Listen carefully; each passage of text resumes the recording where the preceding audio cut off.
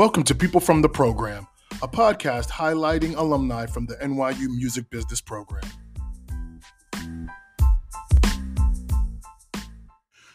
Welcome, everyone, to People from the Program, the podcast that highlights the career journeys of alumni from the NYU Music Business Program.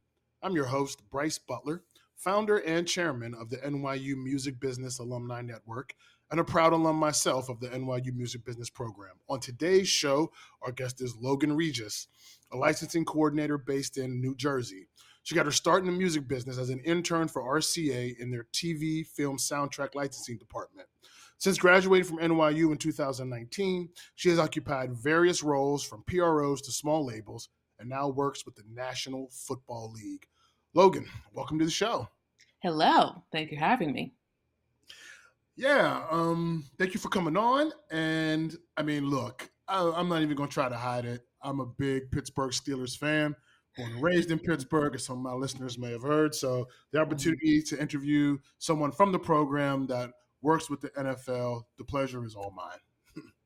Okay, well, that's great. Steelers, I've heard of them.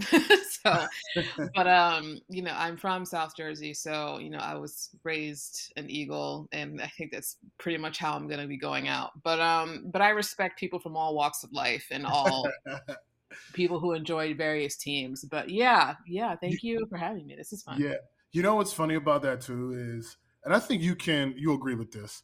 There is no real Steelers Eagles rivalry since both teams are in the state of PA. I don't think there's a lot of animosity. We don't play each other enough. I like to see the Eagles doing well. I have no problem with the Eagles winning the Super Bowl. The only time I don't want to see the Eagles doing well is when they're playing the Steelers. I think the feeling's kind of mutual. Oh, well, yeah, that's true. I haven't really heard of too much beef between the two teams, which is interesting because I do forget that there are two teams in Pennsylvania. But yeah, I don't think we really have too much animosity between the two teams. So that's nice. No. Even though, Logan, one team, is doing extremely well now. You have a couple rings, and there's also another team that has 6 Super Bowls. That would be the one that I root for. I just wanted to put that out there for the listeners so everyone knows. Okay. Well, I don't know who is who. I mean, I know we got a couple of rings, but I just know, we had a legendary win a few years back when I was a student at NYU. And, we won again last summer or last February, I want to say. So, I mean, it's all great. And we have a lot of A-list celebrity people who come out here, for the games and stuff like that. And all that jazz. And apparently we did really well in the draft. I didn't really, unfortunately, follow too much of that. But yeah, no, it's really exciting. And we're heading into the preseason. So it's really exciting. Yes, definitely. And you do have that historic win against the Patriots. So, all right. So we talked our football. Let's get into the nitty gritty conversation on why people are here to talk about your journey to the program, to where you're at right now. So first question, tell me about your journey to the NYU Music Business Program. How did you get there? Oh, yeah. I think I might have put this on my admissions essay. But basically, I always had an interest in the relationship between film and TV. And I know I wanted to be the person responsible for coordinating soundtracks for TV and film, et cetera, et cetera. But for the longest, I didn't know what that job title was. Nobody told me. I was never able to figure it out. And it wasn't until after I got my first master's, which I got my first master's at Syracuse in 2014. Excellent. So it wasn't until after then that I figured out it was called a music supervisor. I was like, oh, okay. I think one of my professors at the time had told me. I'm like, I wish I knew this 10 years earlier so I could maybe be more focused in my studies and what direction I'm going to go in. But yeah, my first master's is in TV, radio, and film. And it was a great 1-year intensive program, but it didn't give me a lot of the music industry knowledge background. And I remember looking online at all the different internships that were available, and they all require college credit. I'm like, well, that's great because I just graduated. And had I known about this, again, while I was still in school, I would have gone for it. But I wasn't aware. So I spent a couple of years, temping and doing, different jobs just, to get by as people freshly graduated people do. And also, I did local radio just to make sure that I was still somehow connected to the industry. But ultimately, it came down, the only way I'm really going to be able to get my foot in the door is if I go back to school, because, all these opportunities require college credit. And I wouldn't mind going back to school and getting another degree. And I had done my research and I found out about NYU. And, Syracuse has a music business program too, but they only offered it at the undergraduate level. It wasn't a grad program. I don't know if they changed that yet, the Bandier program, but at the time it wasn't. So, yeah, I applied to NYU late. I want to say like early 2017. I want to say I think it was January 2017. I applied.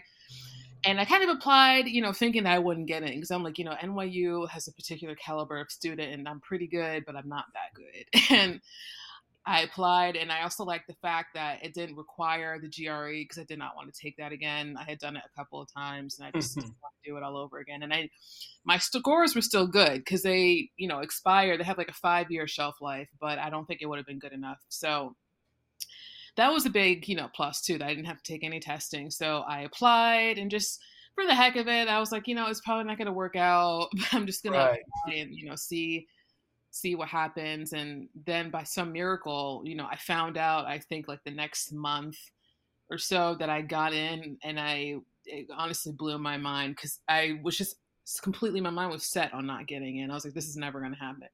Wow. But it did. And it came at an interesting time because I had just accepted a job, like my first adult job, regular full-time with great benefits. I was working at a local university, and I'm like, okay, so the moment I get a really good job is when I get into the school. And now I have to make this decision on whether or not I stay or whether or not I decide to make the plunge and accept the, accept the admissions decision. And they didn't allow you to defer. Maybe that's changed now. I don't know. But, back in 2017, they didn't give you that option. So I would have had to deny and then reapply. And I just remember they only gave you like 2 weeks to decide. And I'm like, this is a huge decision. I guess this is what being an adult is. I don't know. I was like seeking so much advice from family and friends and people that went to my church. It's like, I really don't know what the right decision is. And ultimately it came down to really one question. And the question was really, would I regret not going? Like if I said no, would I regret it? But also if I said no and reapplied and then was denied the second time, would that like really, really just have a detrimental impact on me? And the answer to that was yes. I just thought it was too risky to say no and try again later. I don't think they would have denied me a second time, but I just didn't want to risk it. And I was like, well, it's do or die. So I decided to go, and I sold my car, which my first car that I had, I sold it and moved to Harlem in 2017 of August. And that's how it started. Wow, that's a great journey. I do want to dig into something. So looking at your experience, I mean, you really did a lot of internships that were music related, even before the program, and you were involved in music, kind of like myself, doing radio on colleges and that type of thing. Oh, yeah. What was it that made you think you wouldn't get into the program with kind of all of the kind of entrepreneurial experiences that you were doing just on your own, just to go get experience? I mean, that is almost like exactly what the program is looking for. So I'm curious as to why you thought you wouldn't get in, particularly with your educational background and the great education that you've gotten.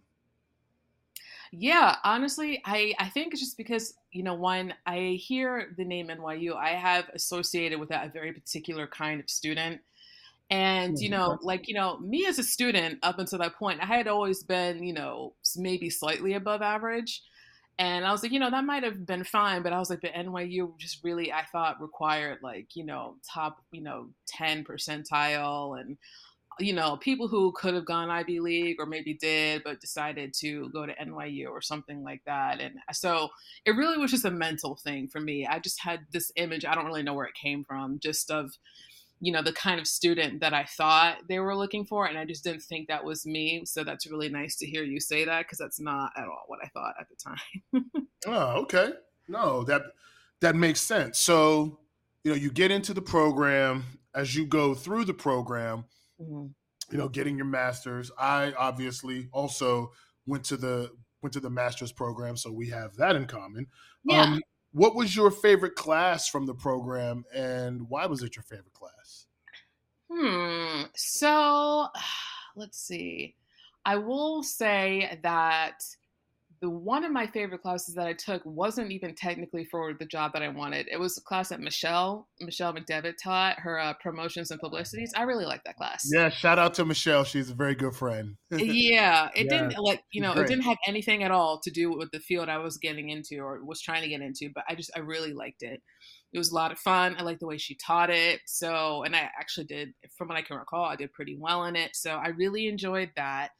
I also liked I forget the name of the class, but Spank taught the class in Brazil and Rio, and I really liked that. I really liked opportunities to travel, which is another reason why I applied to the program, is because I was like, you get to go to London and you get to go to Brazil, but I really liked being out there in Brazil and learning about the music that they have out there and Latin American music, and exploring Rio, which was amazing. We were there in January, so when it was like the dead of winter in New York, it was gorgeous over there. So it was a really nice little away time. But yeah, I really enjoyed. Those were a couple of my favorite classes that I took there. But yeah, promotions and publicity, I think that's the name of the class that Michelle taught. And yeah, I really like that one. I hope she still teaches it. Yeah. I'm not sure if she's still teaching it at the program, but obviously her company, Audible Treats, doing great things. She's definitely a pioneer in the digital PR music space, and yeah, shout out to Michelle. She really represents the program very well. Yeah.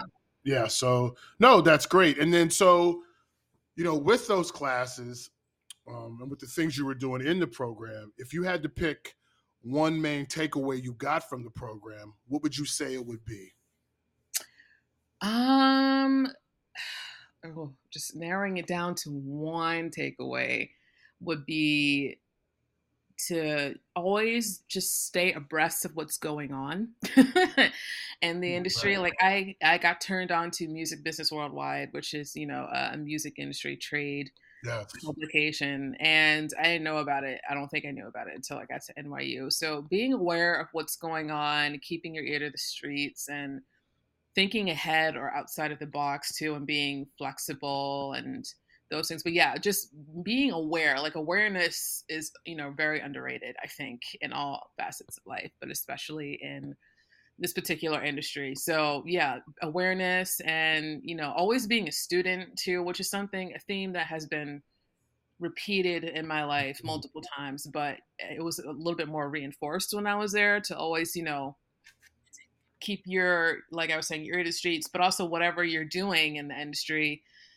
always be learning, always be growing, always be evolving, because I don't think you can ever really learn too much. And if you think you have, then I feel like that's probably incorrect, but I think that's also a sign that maybe you need to do a little bit more digging into whatever field it is that you're in. Because I think the way things are so much in flux, you Yes. can't really ever know everything, and nor should you, because that would just be incredibly boring. So yeah, staying curious and staying aware. Those are the two things. Yeah. So in terms of, I want to back up a little bit because there's something Mhm. I almost forgot to ask you. You Mhm. mentioned having to make this transition. You had gotten a job and you were transitioning into the program. Mhm. So you talk about staying abreast, staying aware, kind of digging into what you want to do. You also talked about seeking counsel if you were going to go into this program. A lot Yeah. of people that I've interviewed have had this interesting experience of they were doing one thing, they were really passionate about music and the business side, and then this program showed up and they're like, I have to pivot and talk to my family and the people I love about it and see what they say. And those stories are always interesting. So when you talk to your family, what was that like, telling them, yeah, this job I have and everything? Yeah, I'm going to transition and go to this music business program. I'm trying to remember, but basically, like, I remember I got my acceptance letter. I think it was in February, and I think the first person I told was my dad, and he was like, "Oh wow," he was like, he was like, "So what are you gonna do?" I was like, I don't know, and he's like, "Well," he's like, and to paraphrase, because I don't remember exactly what he said, but to paraphrase, he's like, "Well, baby," he's like, "this is what being an adult is. You have to make these decisions. Mm. Like, I'll support you either way, but this is Oh, what it no. is now." So I'm like, "Well, that's great pep talk." But yeah, I spoke to him, and Shout my mom. out to dad. Yeah, I spoke to both of my parents, and they were both, really supportive. They always have been. But I was just like, I need somebody to just tell me what to do. And, I was talking to friends of mine. Most of like one of my friends from high school was like really in favor of it. And I spoke to a lady who went to the same church as me. This is before she moved away. And she was talking about like what a great opportunity it was. And she kind of gave me some really great things to think about, food for thought about, thinking about what the long-term goals would be and if they were in alignment with what I was trying to do, which that was really insightful because I was like, well, my goals have always been to, be in the music industry and do soundtrack work. And I think I Mm. also said this in my admissions essay too, but I had so many growing up, I had so many interests that came and went throughout my life. And, Mm. when I was a child and Space Jam came out, I wanted to play for the Bulls, not realizing they were a men's team.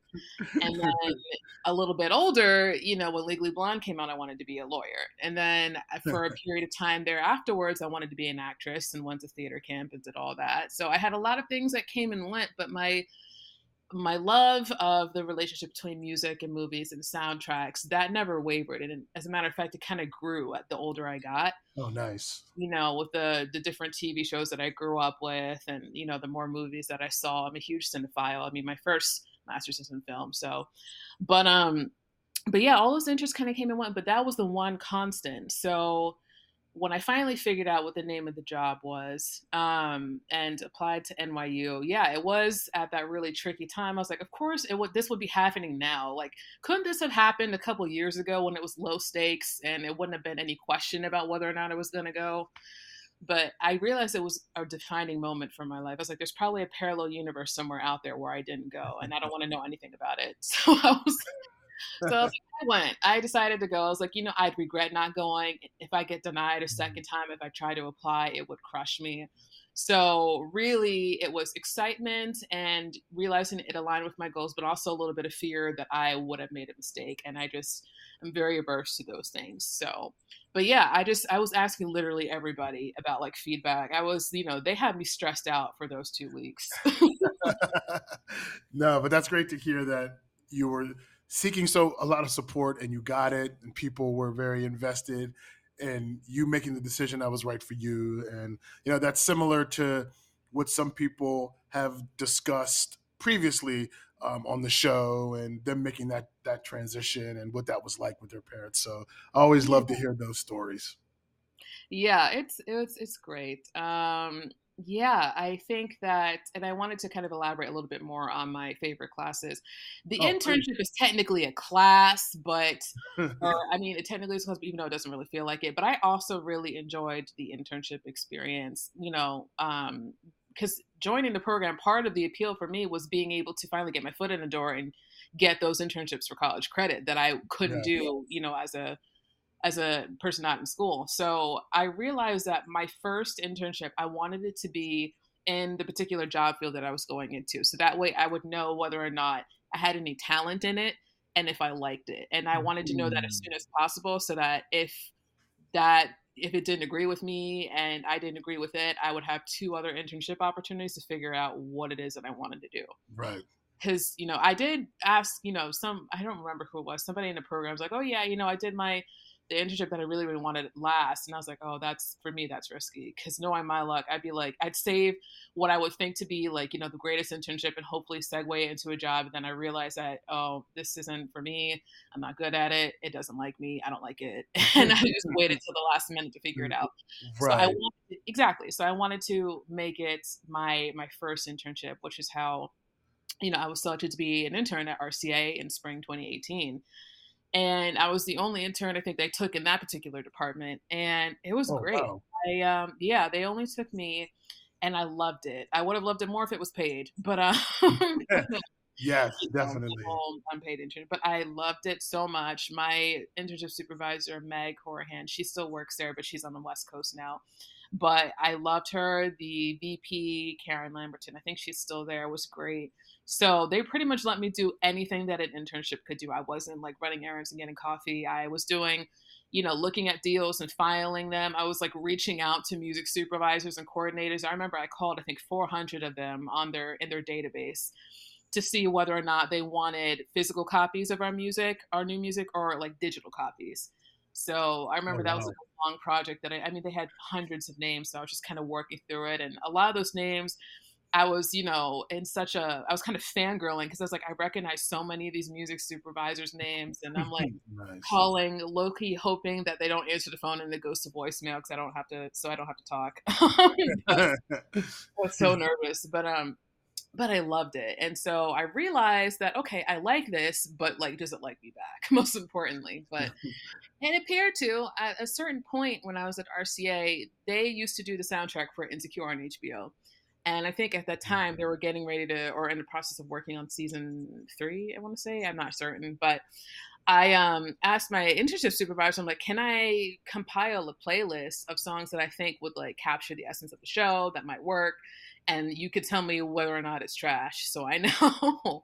And she let me do it. So, I still have the playlist on my Spotify. And, I put together some things. I know it's very, like, all of the music is West Coast. Issa is really big on, up and coming artists and stuff like Right. that. So Oh, so I put together a little playlist and sent it to her, and she's like, "This is amazing," and she was like, "This is exactly the kind of tone we're looking for," and that was such great feedback to me. I was like, "Okay, so I like it. It likes me back, and it looks like I might actually be good at this." So now I know. Now I oh, can excellent. proceed doing other things and expanding on this. But I loved RCA, and it really laid the groundwork for my last internship, which was actually interning with the music supervisor, Joe Rudge, who was, I don't know if he still is, based out of Brooklyn. And we worked together on the Netflix original movie, Vampires versus the Bronx. And that gave me my first off screen credit. So that was Oh, my last excellent. before I graduated. Yeah, it was a great time. I still have to see that movie. I will. Do not spoil it for me. It's fine. It's fine. It's fine. People really liked it when it came out. I was surprised because I was like, not everything resonates with everybody, and Right. I didn't really remember seeing too much promo for it, which worried me. So I was like, I don't even know what kind of numbers this is going to do. Not like I would know anyway, because Netflix notoriously doesn't release their numbers. So, but people seem to really like it, and I was really excited that some of the music that I had helped license made it into the final cut. And but yeah, so I'm excited for you to see that whenever you do. Yeah, definitely. So, no, that's all kind of great stuff as you're making your way towards, I Mm-hmm. guess, your first job outside of the program and interning. So let's start to dig into that. So you're working with Joe Rudge. You've got the internship. You're really getting just great real world experience. How does that translate to your first job outside of the program? Well, interestingly enough, I started my first job while I was technically still in school. So after I interned with Joe, or actually, no, I think it was while I'm trying to remember the timeline of events, but I started working at a production music company around December 2018. And I was working there part time, and I started interning with Joe, I think, the last semester in January 2019. So I was doing both. But after I graduated, I continued to work there at Manhattan Production Music. I was there for roughly 2 years. So that was technically, I worked it while I was in school, and I maintained that job after I graduated. So that was an experience for me because it's production music, something I didn't know anything about really. They didn't really talk too much to us about it while I was in school. So I kind of went in, completely with a blank slate. And I was basically a licensing assistant. The VP of the company, Ron Goldberg, he would reach out to me and say, we have a producer that's looking for music for this show, or X, Y, and Z. And even people from universities who were trying to license music for like reels and stuff like that. So that was my first foray into the world of licensing music, like licensing production music. Hmm. So it was a lot of, playlisting. I would put together playlists in our database, and, try to narrow it down by like lyrics or like, beats per minute and stuff like that, and a couple of one stops. But yeah, it was, a lot of playlisting, and, also Manhattan Production Music at the time was still sending out physical CDs. So I would be the person, sometimes responsible for putting together those CDs that we send out. I'm talking about like burning them in these, circa 1995 CD towers, and, burning them, and, doing like six at a time. And the noise they make when they start up is terrifying. It sounds like, a device that's about to explode.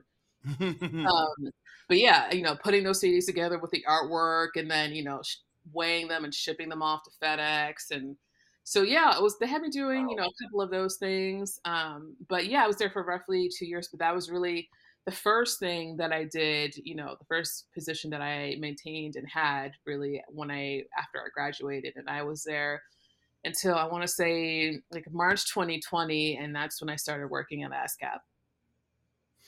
Wow. All right. No, it's so interesting because everything has this progression with you, at least from what you're telling us, all Mhm. based on you had this idea and you always knew that you wanted to pursue music supervision. And it's very, a lot of people don't get to that type of specificity early in their Yeah. career, but you had it. So it's great to see how you're pursuing after that. Okay, so then let's dig in from that first job and the journey from where you're at then to how you got to the NFL and some of the stuff in between. So let's start with this.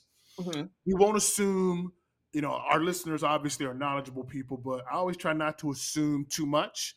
So I like to get Hmm. into some basic stuff. There are a lot of people that hear songs on TV, hear songs on movies, etc., and they're like, "How in the world does that happen?" And I think people have a lot of ideas about how that goes down. You Hmm. being our resident expert, Uh-huh. when you say music supervision, Yeah. people may think a lot of things. Talk to me about the basics of what you work on and how that stuff comes together. And then let's get into working at ASCAP and some of these other roles that you've had. Okay. So, a music supervisor, in its most simplest form, is a person responsible for curating the soundtracks, clearing music and curating the soundtracks for TV, film. There's music supervisors for video games, advertisements, etc., etc. So, um, a lot of what's involved in that, and I've read so many different articles and books about how a lot of people think that it's like 90% creative and 10% business, but that's actually not completely correct. It's sometimes it can be 50-50. I think it depends on the situation, but people would be surprised just how much paperwork and legal red tape you have to cut through because you're securing the rights to this music. So, Right. the creative aspect is only part of it, but it's knowing the business aspect of it, the legal aspect of it, which again is one of the reasons why I decided to go back to school a second time.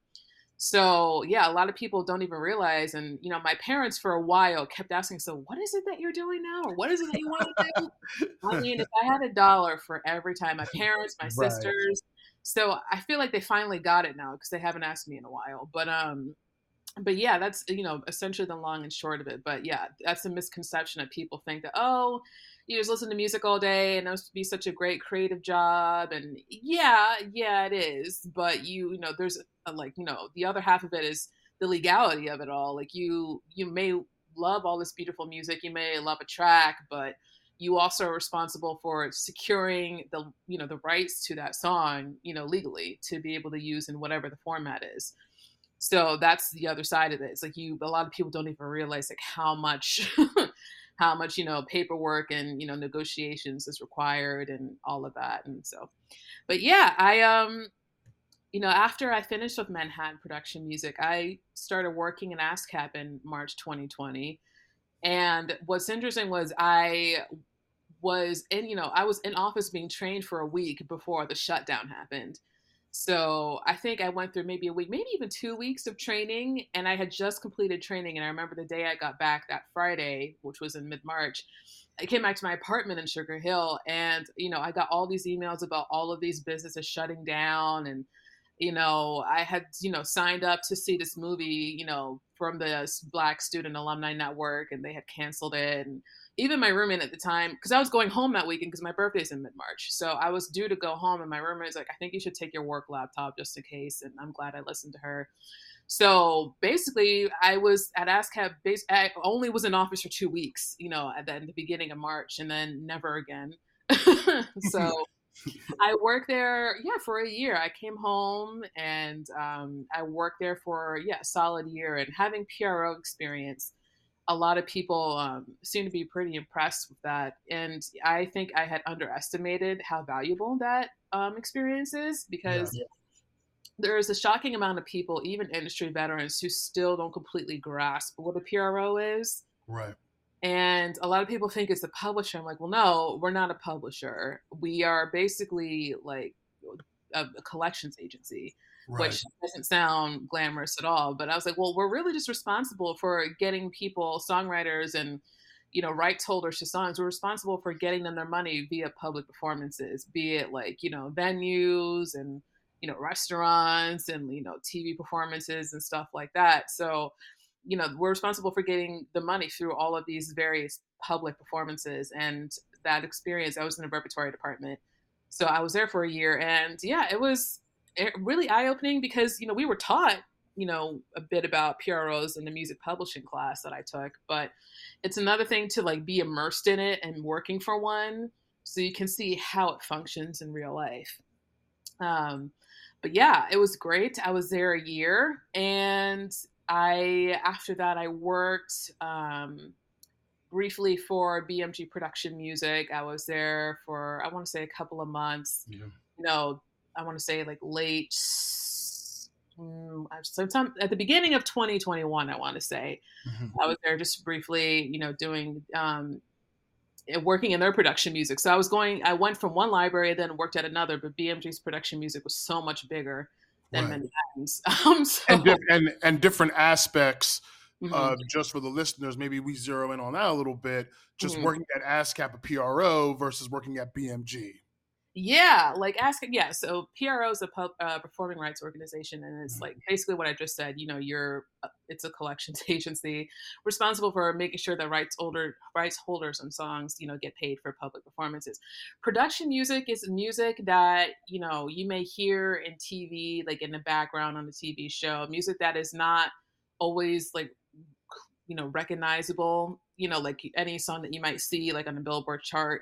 And sometimes, more often than not, it's cheaper than your, quote, traditional music because it's production music. Sometimes it's bespoke. Sometimes it's music specifically made for a purpose. Like sometimes I did encounter in BMG, we would get a request for music that had a certain sound or feel. And if we didn't hear it, then we would have the musicians that were under the roster, make something like that. So that's essentially what it is. But their catalog is so much bigger. So that was a bit of adjustment because I had been with Manhattan and kind of gotten used to them, and BMG is humongous. So, so I was there for a few months, and then I segued into working at a company called Octave Group. And basically they were a company, and I was working with them kind of as a licensing assistant there too, where they license music for like retail stores and, restaurants and stuff like that. So I worked there from, I want to say, like August 2021 until I think maybe November. And, it was I think it was a contracted job because a lot of the jobs in the early days of the pandemic were like that. Right. So, yeah. So, and I, at the time you really couldn't be choosy. So I was there for a few months and I was getting ready to extend my contract, but I saw that the NFL had posted an opening for somebody in their music licensing department. And interestingly enough, I had initially applied to the NFL for that position back in, I think, 2015, after I graduated with my first master's. I had seen, I think, the job on LinkedIn and I applied, but I also followed up my application with like an in-person visit. I remember I took like my resume and the very first business card that I had, and I just took it upon myself to drive over there and see if I could like meet the music supervisor. Her name is Christine. And she wasn't there at the time, but I remember I left my resume with the front desk and I never heard back from them, but I never got the job. So when I did the interview in November 2021, and I think it was my second or third round interview, and I actually spoke with Christine. She's like, "Yeah, I remember your name from when you applied way back when." She's like, "I remember you came into the office and I wasn't there and I had missed you, but I remember your name from when you had applied originally." I was like, "Wow," because that was 6 years ago at that point. So it was crazy. I was Wow. like, "Oh, yeah," like, the fact that you even remember. She's like, "Yeah, like, that name sounds familiar, and I remember you had dropped off your resume." Like, "Yeah, yeah, I did, and I that's impressive that you even remember that." But it's, amazing how you may think you're denied an experience, but really it's just delayed. So, Yes. yeah, so I started there in November 2021, and we are still going. Yes. So this is so interesting. First and foremost, funny small world and how things overlap. I Mhm. also am an alum of BMG. I worked Yeah, in the copyright department cool. a few years before you, and I also worked for a company more on the sales side Mhm. that Cool. created and did background music, audio messaging, and digital signage for retail and hospitality brands. It was a company called Startle. So I've also worked in that space. So it's interesting how people from the program all have these overlaps with Oh, these yeah. different companies we've worked in. It's a small industry, small business. But okay, so when you talk about working at the NFL, and thank you for Yeah. really kind of highlighting that journey. When you talk about working at the NFL, a lot of people they're watching, they're watching their sport, they're watching sports, they're watching, a TV show, and they would love to. Maybe they're artists, right? And you're Yeah. always maybe getting these emails, or your friends are hitting you up because we have artist friends from the program, or just artists Mhm. we know that are like, "How do I get my music in these places?" You get that question all Y the time. So yeah, yeah. you have the floor. I want you to address those folks specifically. They're like, "Logan, I got 10 fire songs. I want to see if they can get onto these various platforms. What do I need to do?" To Oof. them, you say what? Okay, to them, I say first and foremost, make sure that if you are pitching your own music, that it makes sense for what you're pitching it for. Because what I've seen so often and what I've heard is, people in my position or music supervisors get these submissions for music and they're not tailored to specifically what that person is working on, what show, what film. It's just some people are so hungry to get their music out there, they're not really bothering to do their homework. So Mhm. first and foremost, like it's like, know what you're doing before you do it. Know who, the music supervisor, know what they're working on, know the music coordinator. And I do get a lot of people, even on LinkedIn, reaching out to me, musicians, about their music. And, I can't keep up with a lot of it, but really it's doing your homework is just, I think, the biggest thing. That's the biggest complaint that a lot of people have, is that they get, first of all, unsolicited music. I don't even ask for a lot of music many times. I mean, I've done it maybe a couple of times, but some people will just send me stuff unsolicited, which, I understand the ethos behind it, but it can just be a lot, especially when it's a lot of Right. people. So tailoring your approach, doing your homework, making sure that you have all your metadata, making sure you have, the best MP3s and even WAV files. We ask for a lot of WAV files from, Mhm. our reps at record labels for our producers so they can kind of play around with the different music that we use. So having it available in multiple formats, having it tagged appropriately, just small things that people probably wouldn't think of, but it actually really, really matters, and it can make a lot of difference between somebody actually listening to your music and hearing you out and just, treating your email like spam, Oh, which unfortunately happens a lot. But yeah, it's a lot, just doing your homework and being thorough and concise, and just and making sure you have all your ducks in a row. But those are the two things. And just know the person you're reaching out to, know what they're working on, and making sure that you pick the best possible music to, pitch to that person. Make sure that it's that whatever they're working on is represented well in the music that you're sending right. them. Making sure that it's available in the best formats, MP3, waves, and also making sure like it's tagged, making sure you have all of the information, like your publishing and all the writers and stuff like that. Just come correct, basically, is what I'm saying. That helps a lot, definitely, Right. definitely. So yeah, tag with the right information, and then just to zero in on this a little bit, tag with the right information. Make sure that all of the splits and credits are ready to go, and that everyone knows. Okay, this is the ownership of the song and all of that stuff. That's what you're referring to. Yeah, and please, especially the splits, dear God, please make sure that all of your splits are like agreed upon and set, because we do occasionally come into issues with that. Like, I think just last week, there was a big debate about splits over a particular song, and we were emailing so many different labels, and they all had very different information, and it's just, you know, music supervisors and people like music coordinators like the path of least resistance. Right. And so if something is really difficult, and we kind of have to basically do what is really your job and trying to figure out, the splits and stuff like that, people are going to be less inclined to use your music. So like I was saying, just come correct, and no, excuse my French, but like know your shit and just get it, making sure that it's packaged in a way that it has everything that is applicable to what the music supervisor or coordinator is working on, and making sure the details are correct. And yes, please make sure those splits are like set and ready and all of that. But yeah, it's basically, that's the bulk, that's a decent chunk of it that a lot of people drop the ball on. Yeah, and Logan, you can correct me. For those of you listening, when we talk about splits of a song and the ownership of a song, Mhm. it's good to have that stuff, or have a picture of that, of how that's going to go. If you're an independent artist and you're thinking, "Oh, how do I get my music onto these shows?" You want to have that stuff in order, so the licensing folks and the sync folks and the supervision folks uh, don't have to play project manager for you. You project manage your own admin work and make sure that anything they would ask you, so people can get paid accordingly, is already done.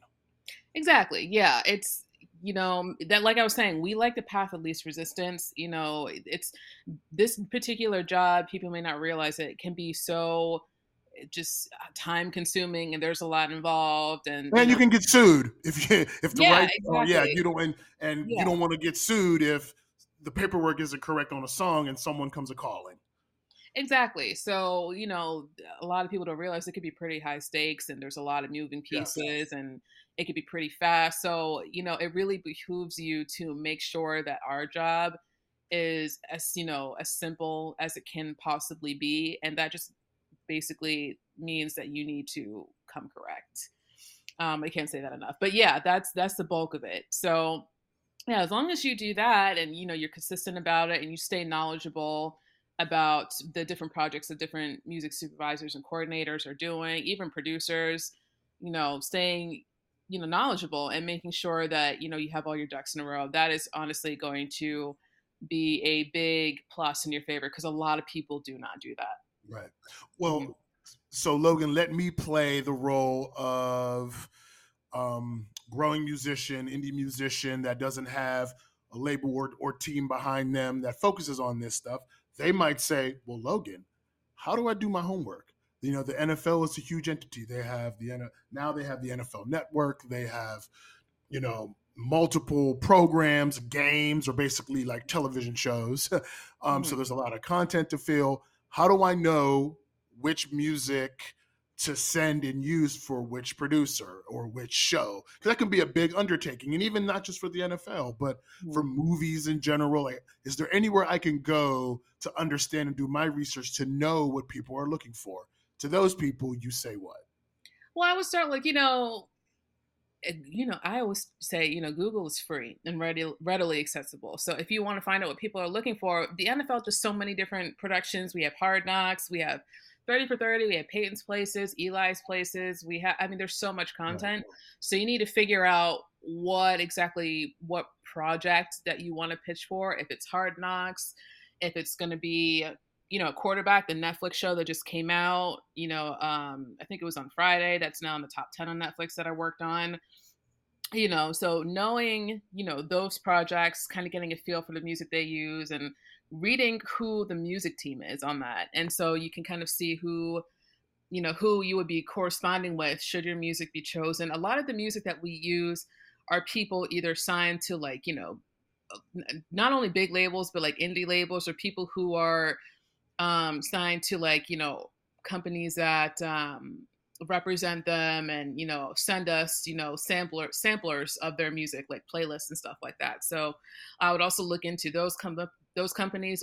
They tend to be smaller companies who are more boutique, and you sign with them and they will help you get your music placed. We get a lot of submissions from companies like that, in addition to like the bigger labels too. But yeah, I would say start with figuring out what it is that you want to pitch for and what the particular sound of it is, and then going into your repertoire as a musician and putting together maybe a playlist of your own music and labeling it as such. And like I was saying before, make sure all the details are together so that should you decide to reach out or have you sign with somebody who will push your music for you and reach out, that they have all of the necessary information, because nobody wants to do the whole back and forth thing about things that are really your responsibility. But yeah, I would say look into the projects that people are working on, especially the NFL is a huge company, so seeing the projects that you think your music would be good for, and then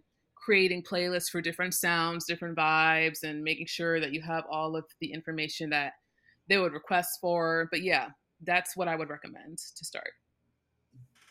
Yeah, that's valuable information and makes a lot of sense. In terms of let's talk a little bit about the actual process internally. Mhm. So you get a song and you're like, "Oh, this song fits perfectly to X movie we have coming out, or documentary on 30 for 30, or X show." Can you give the listeners insight into, okay, now that we think this works and the paperwork is moving forward, what's the process between that decision right there and it actually playing on the show? Well, so what happens is initially, sometimes more often than not, our producers will reach out to us saying that they're interested in certain songs. And then we go in and, if it's a song that we haven't used before, I had to do this just recently for the upcoming season of Hard Knocks because it was just announced that we're doing the Jets. So this past week, there were a lot of songs actually that we hadn't used because they were all new. The labels have sent us all new unreleased stuff. So, the first thing I always do is I go to the PRO websites and I look through their repertoire. That's ASCAP, that's BMI, that's CSAC, that's GMR, which are all of the PROs in America. And I look up the songs so I can see who the songwriters are, the publishers are, and all that information. And, once I do that, because sometimes that can take a while, depending on how many songs you're working on. And if the songs are really new, sometimes that information will not be on there, which I did run into that last week. But that's where I always start.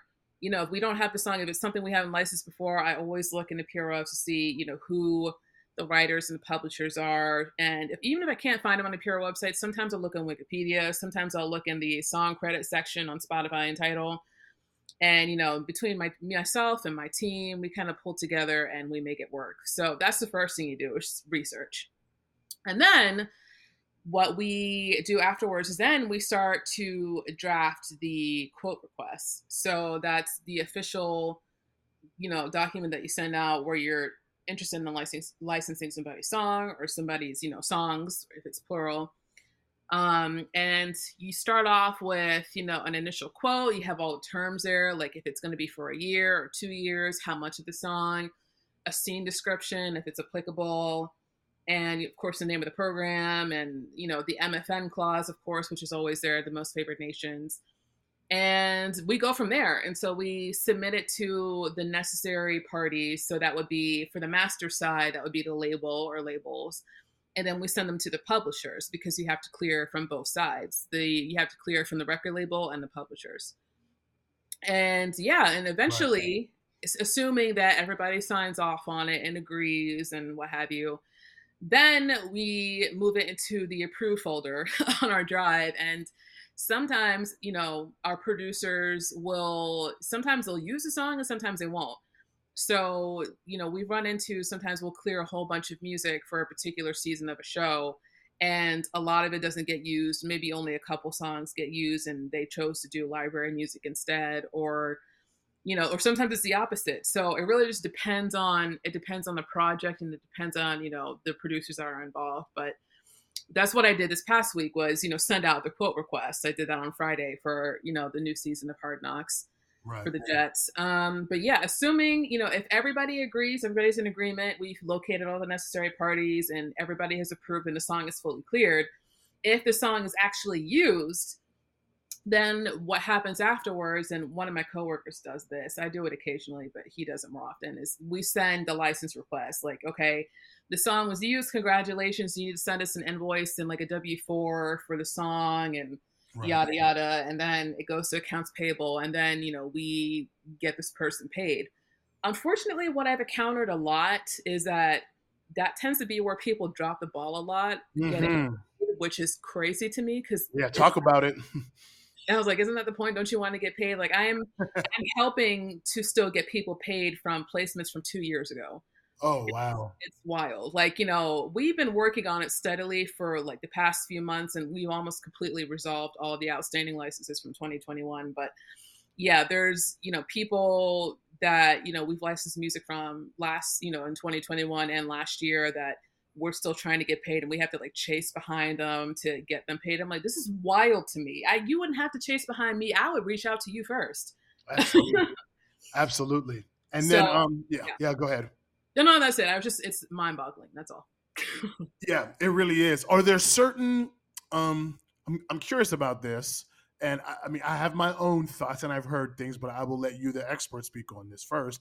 Mm-hmm. Are there certain genres that are harder to follow up or harder to deal with than others?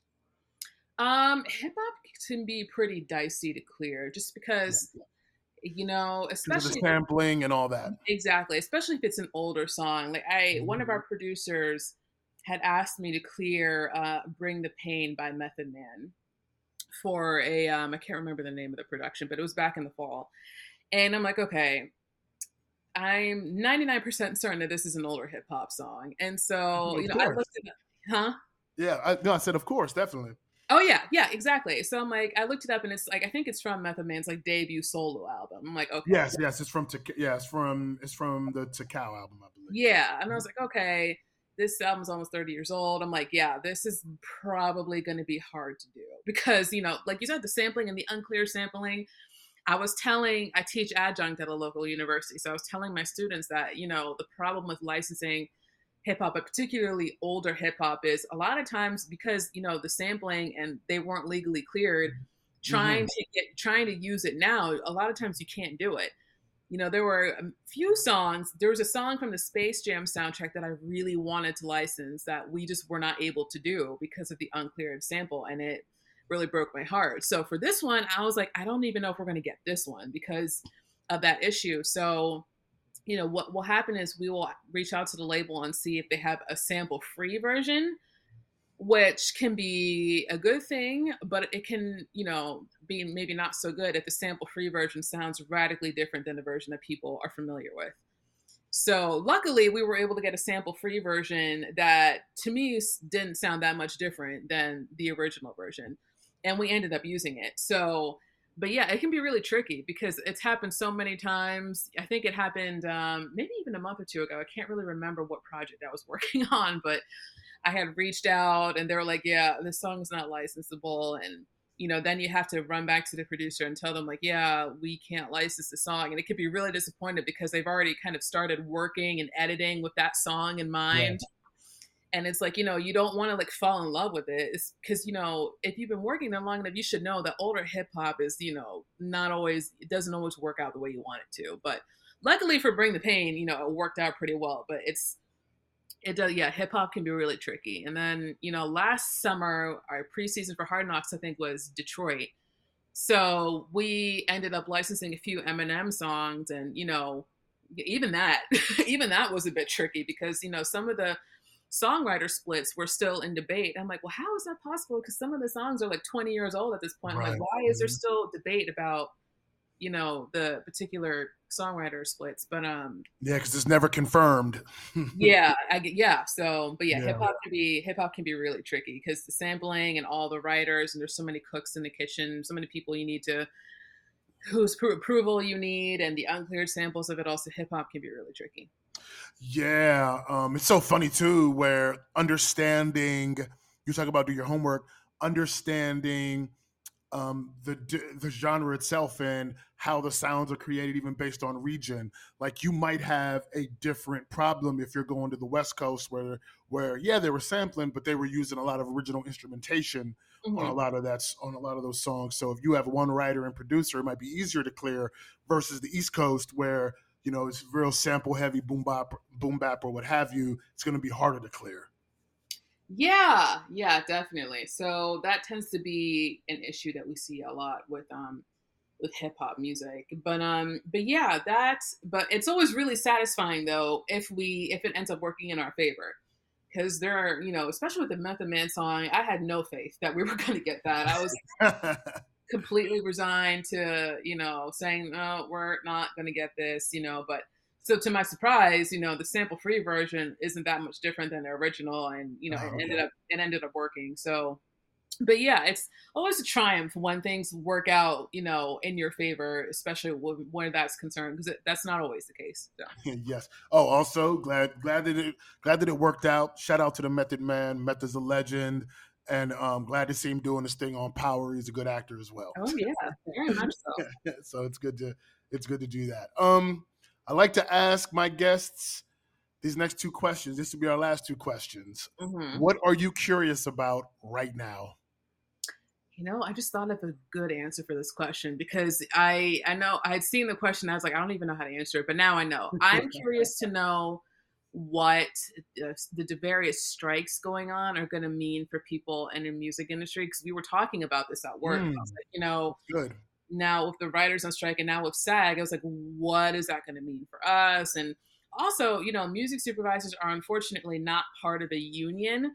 Music supervisors and music coordinators. I understand the Guild of Music Supervisors has been hard at work trying to get them unionized to get us, music professionals, unionized. And so I'm wondering, what the long-term implications and what the future holds for, the strike in relation to us and also, this industry in particular and, our potential to unionize and, also the AI of it all. So I'm curious about a lot of those things. We're in a very interesting time period right now. And I completely stand with the people who are on strike. I was reading about the residuals that people from Orange is the New Black get and people from P Valley getting like $5 checks, and it's Oh insane. So I wow. definitely stand with people, standing up for the rights and, appropriate, fair compensation. But I do wonder what that's going to mean for this industry and also, the music supervisors and music coordinators, trying to unionize, which they've been trying to do. I think there is a petition, or there was a petition to sign to get them unionized. So I wonder how that's going to be impacted, and also, with AI too, what's going to happen with that in terms to the industry. So yeah, those are my top three things that I'm curious about. Yeah, those are good ones. Yeah, it'll be interesting to see, like you said, how that all plays out. And since the writers in music are writing literally for other people to create the art, I guess it's a little different than writing a film that's getting played out and the way that happens. But Mhm. yeah, it'll be interesting to see how that translates. Yeah, yeah. So, I continue to watch and just kind of see because, people have said that SAG and, the writers have not been on strike together, I don't think, since the 60s. So it's really, you Yeah. know, something to really be watchful about. But yeah, I'm interested in seeing on how everything unfolds. Yeah. And then from the union standpoint, because there are so many independent musicians that, Hmm. yeah, it just hits different in terms of how that will play out. So I guess we'll see. But Yeah. no, that's great. No, go ahead. I'm sorry, I didn't want to interrupt. Oh, no, that's it. That's just, that's what I was kind of looking up, before this interview started to kind of see, what the strike, updates are and stuff like that. And, so it's just, interesting time. Yeah, definitely. So if you look at it too, I think there will be some reckoning in terms of songwriters, how much you're paid, particularly from a streaming aspect, but it's just very slow going. Mm-hmm. So I'm not sure how that will play out, but it'll be, like you said, interesting to watch.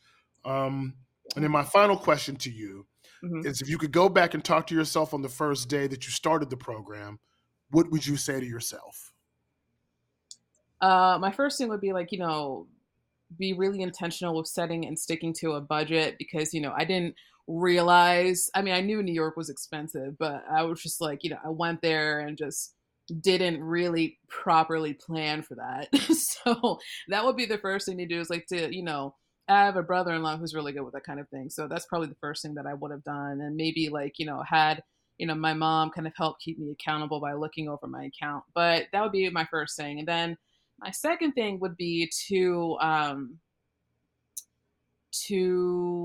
maybe not worry so much about doing everything the right way. Because I think when I first got there, I was like, okay, I got into this program with the school that I never thought I was going to get into. Now I have to like show and like prove that, I am worthy of being here.